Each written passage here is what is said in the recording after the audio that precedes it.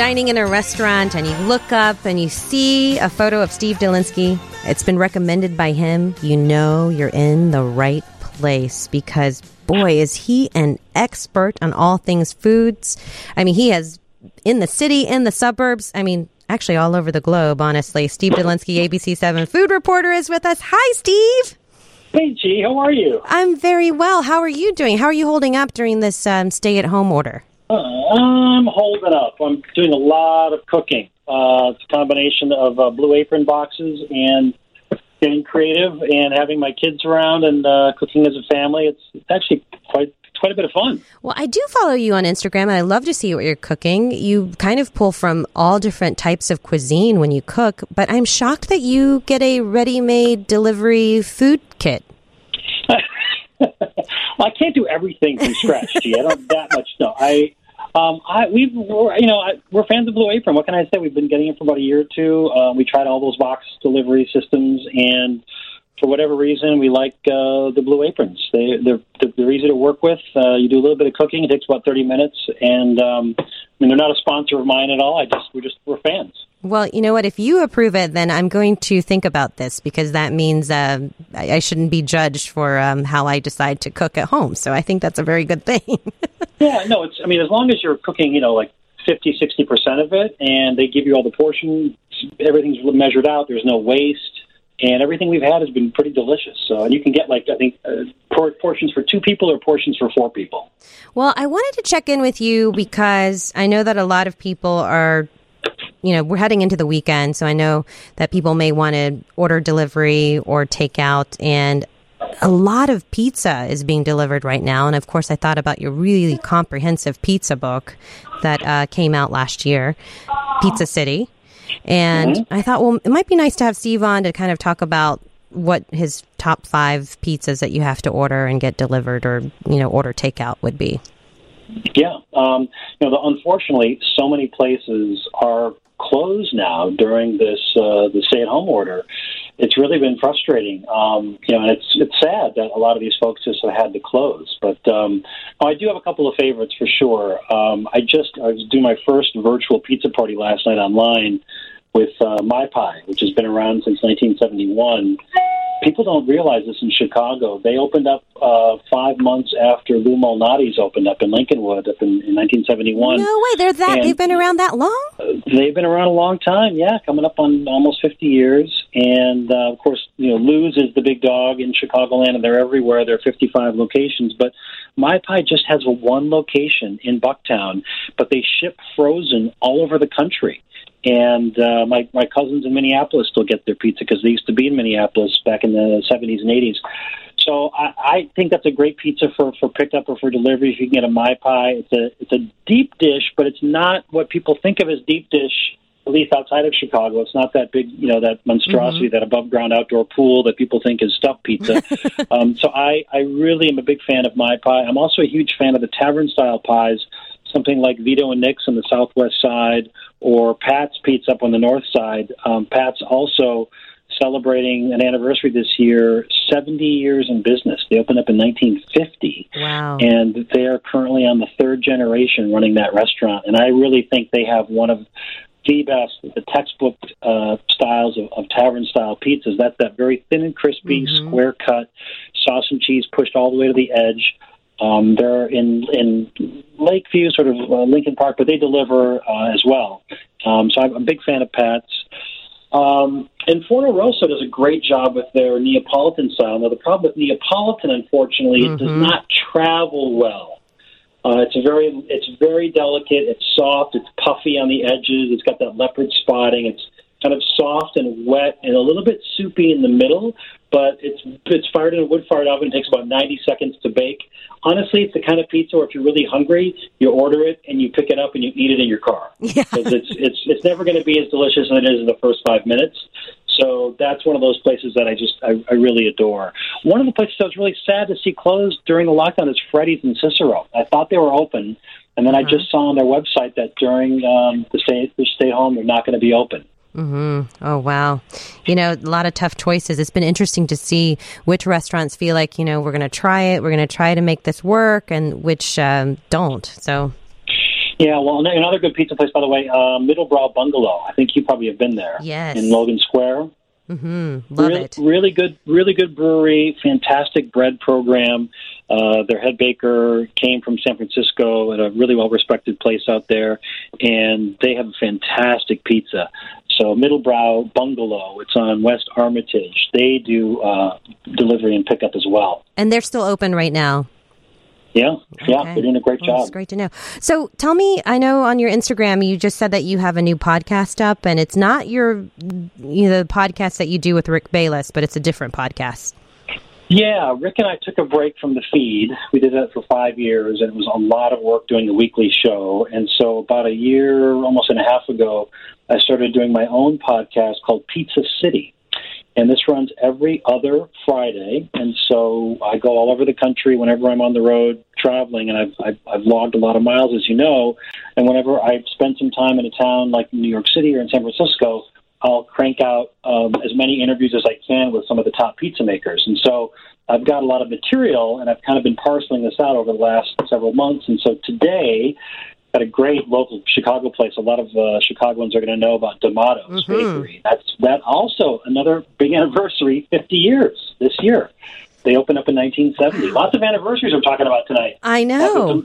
D'Amato's is also on their third generation. Rosanna D'Amato, her grandparents started it in 1970. They came over here in 1961.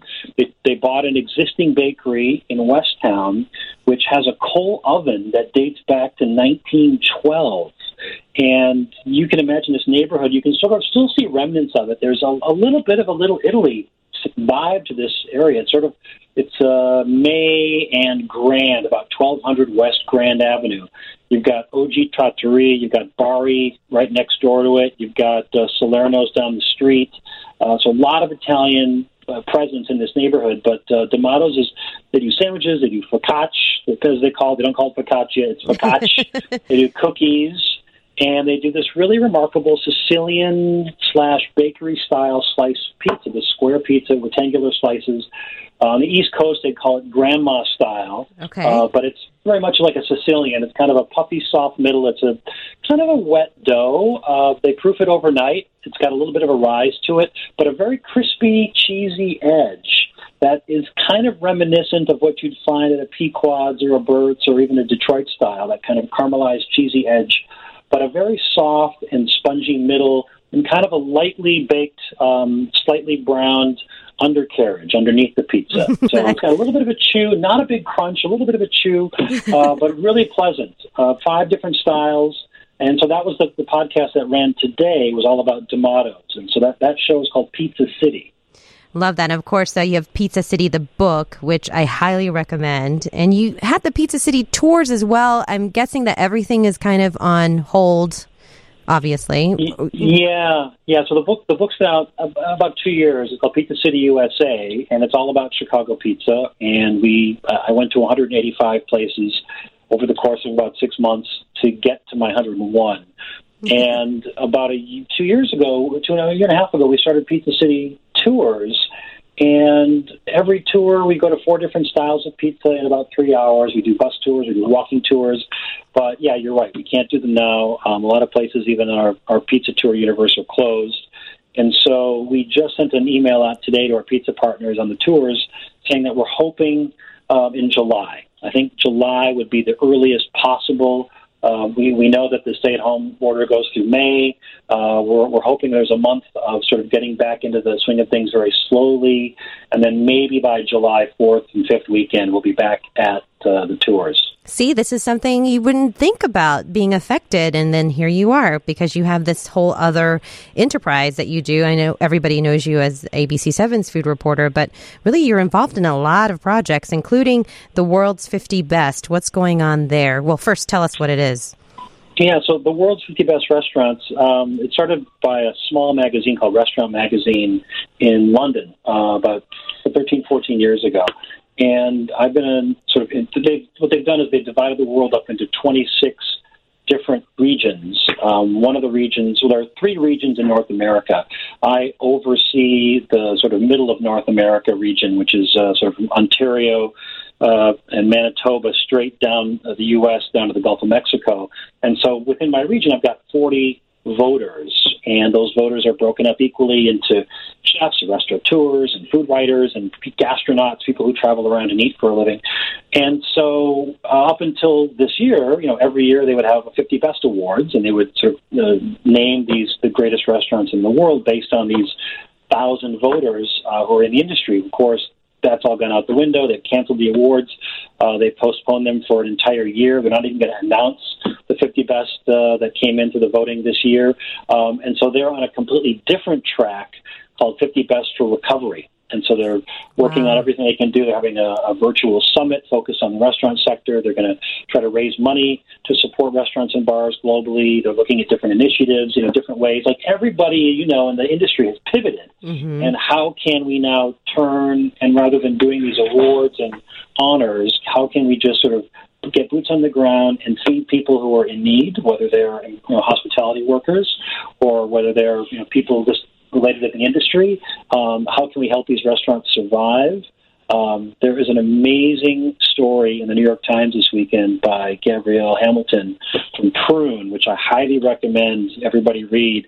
It's really about how that city has changed, mm-hmm. and how the restaurant industry has changed, and how in these times it really makes you think, do we need all these restaurants, and do we need this type of dining, and what kind of dining should we have? And it's just a really thought-provoking, heartbreaking piece about being in the restaurant industry. I mean, it's always been difficult, right? Mm-hmm. There have always been very slim margins.